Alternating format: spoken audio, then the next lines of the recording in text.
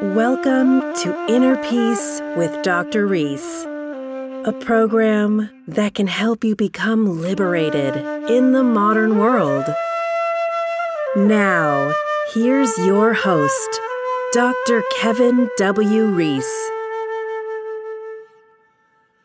Do you choose fear or love? Welcome to episode number 100. Can you believe it? We're here. And just think, I was going to stop at episode 50. For my longtime listeners, do you remember? I was going to stop at number 50. It was going to be just a piece of work, a product. Go listen to these 50 episodes. But here we are at 100. And I'm very satisfied with these 100 episodes. And I recommend them to anyone. But I'm a little biased. Every 5 episodes I talk to you one-on-one. A little solo discourse, if you will. And I give you me. Whereas on the other episodes, I'm giving you my guests. If you've been following along, I've been going through a tough time lately. I'm just coming out of it now. And I put a video in the Patreon group explaining in more details about that. And one of the things that I've really learned, boy, have I learned a lot. Oh my gosh, let me tell you. I have learned so much in these past 4 months. In 2021, basically. I've learned more about nutrition. I've learned how to change my body. I've learned breathing exercises, like breath work. I've learned more about affirmations. I've learned law of attraction. I've learned more about yoga and stretching. And this is all out of necessity because I was going through it and I needed to find solutions. And I'm a proactive person and I went to work. One of the things that I've really come to understand is that in this world, in your life, it's going to be fear or love.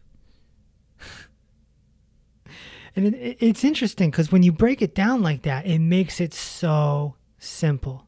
And here I am recommending books to you and saying, maybe follow a guru or get into Jesus or Muhammad or, get into a religion if you want, but keep an open mind. I'm giving you all these ways, the path of a mystic, if you will, the path to inner peace through these last 2 years.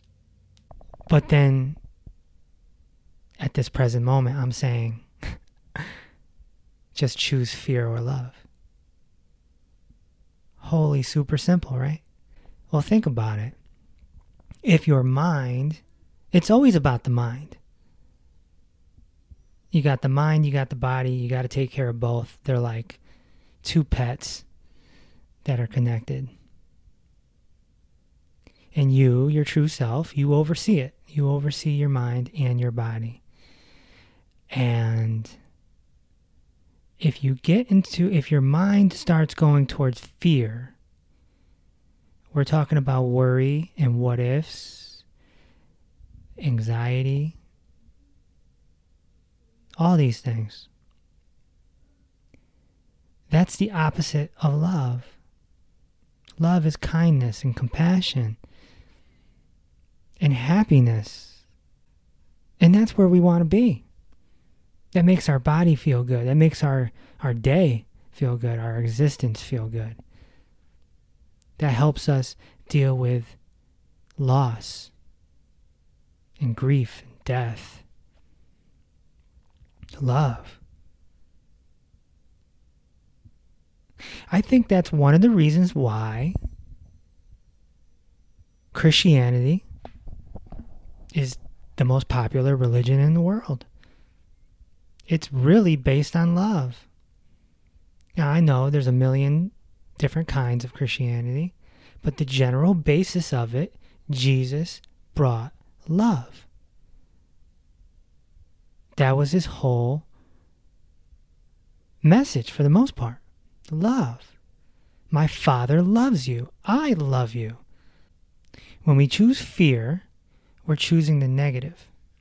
But let's talk about the word choose. Because as I've explained, and my guests have explained many times on this podcast,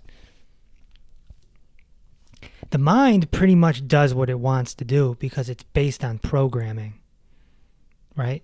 My last discourse, we talked about the subconscious mind. So your mind's going to do what it wants to do because it's based off of habit. So if you're used to calling yourself, an idiot, your mind's going to call yourself an idiot. So we have to reprogram our minds.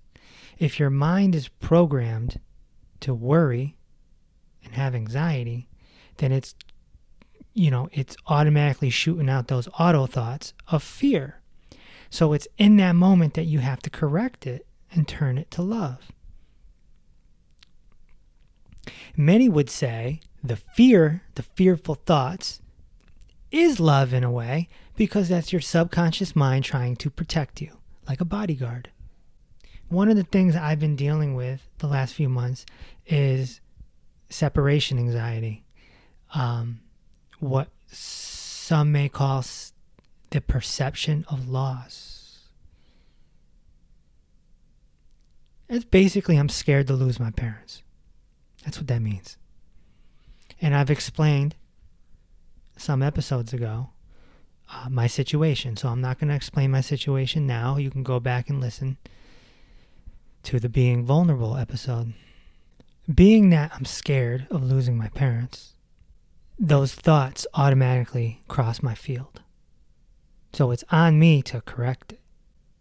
Fortunately, it's not a long time thought. In other words, it's not really something I thought about too much 10 years ago. It's new. It's new. As my dad gets a little unhealthier, which we're trying to fix, actually, his lung doctor just downgraded him from stage 4 COPD to stage 3. And I got him off of gluten. I got him off of oils. We changed the diet, get him some nutrients. Boom, boom, boom. But anyway, still an unhealthy guy as I talk to you today. But, there's that fear of losing my parents. And then it's like, well, what am I going to do? How am I going to, manage the property? How am I going to, who am I going to hug every day, Well, I got to turn that around. That this fear, it does nothing. It does nothing to improve my life or help my life in any way to have those fears. It makes more sense to choose love. To smile and choose love. And count the blessings that you have. Gratitude, very powerful stuff. So some might say that the fear creeps in like a bodyguard to just kind of warn you about things. So what do? You switch it right away. Don't dwell on it. Do not dwell on the fear. If we're going to use time as a measurement, then, you're not giving it any more than 3 seconds. That's it. You're recognizing it with your awareness, which is your soul, and you're turning it around. You can use a corrective statement. You can snap your fingers. Nope. One of my buddies was saying he uses the word cancel. It's like, nope, cancel that. Canceled. Canceled. But you don't dwell on it. I heard one wise woman say that your thoughts are like a pack of a flock of birds and they're flying by. Don't follow them. If you follow them, you're going to be flying with them. You're going to get lost. You just look. You say, oh, okay. You look down. That's it. You let the thought pass. Especially if it's based on fear. Or anger. Or hate. You know, it's all kind of the same thing. Fear is a liar. Fear lies to you. That's the problem. It's giving you the what if. All right, you're going to hop in your car and you're going to drive across the state today. You got something big across the state. You know, it's an hour drive or whatever. And fear is the one that creeps in and says, well, what if you get stuck in traffic? Or what if you get in a car accident? That's fear. That's what if. Well, that never happened. It didn't happen. And it's more than likely not going to happen. I saw some sort of study that said that only, I think it's 80%, give or take, 80% of your fears don't come true. So you got that 15, 20% that do, but it's usually your mind messing with you. Like a bodyguard saying, what if? Like a concerned mother. Or when you first get your driver's license and your parents are like super worried because, oh my God, he's going to drive. He's going on the highway today for the first time. You know, when you're an athlete or you're a hiker or a rock climber or, you know, a scuba diver, skydiver, that's people facing their physical fears. But the mental fear is just different. It's just different. It will mess with you. So we have to keep rectifying it. We have to keep changing it. At some point, the fears will dissipate. It just takes practice, creating a habit. It's a transmutation. You have to transmute the fear into love. Love is a happiness. It's a gratitude.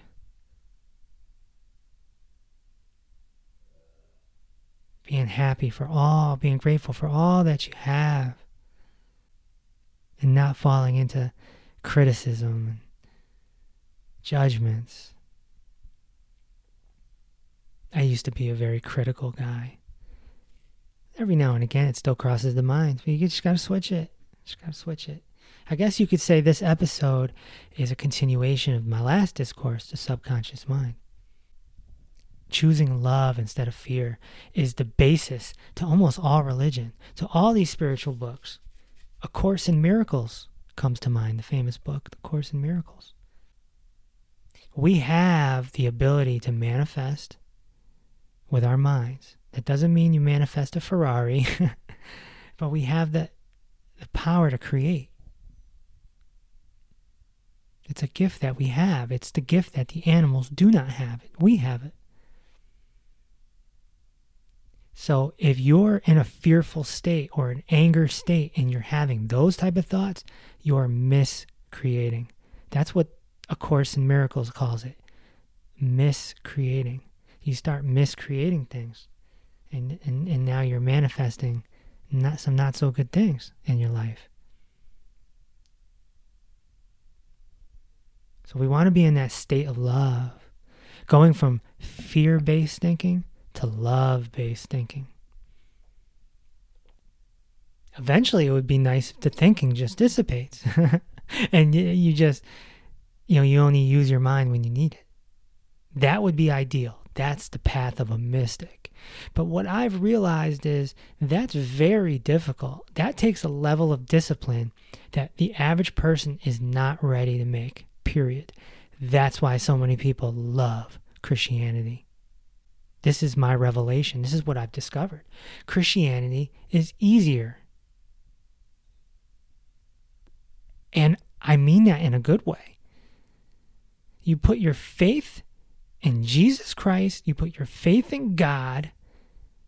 You read the Bible. You have a pastor or a minister help you translate that. And you learn the lessons. And you go throughout your life trying to be in that love-based reality. And quite frankly, it works. It works. It can completely change your life. But the basis of it, Jesus the Christ, it's very powerful. He brought love to the world. You remember the episode with Carl McColman? Very good episode. He said, God is love. When you're saying God, you're really saying love. God is love, and God loves you. God is love. Some of the near-death experiencers that have been on this podcast, they talk about their experience. What do they feel? They feel love, safety. They feel this presence once they leave the body. We're all having a human experience here. Some of us only get a few years, some of us only get a few decades, and some of us live till 100. But we're here to have a human experience, and then we will go on to another journey, and we will feel love. We'll feel that presence at some point.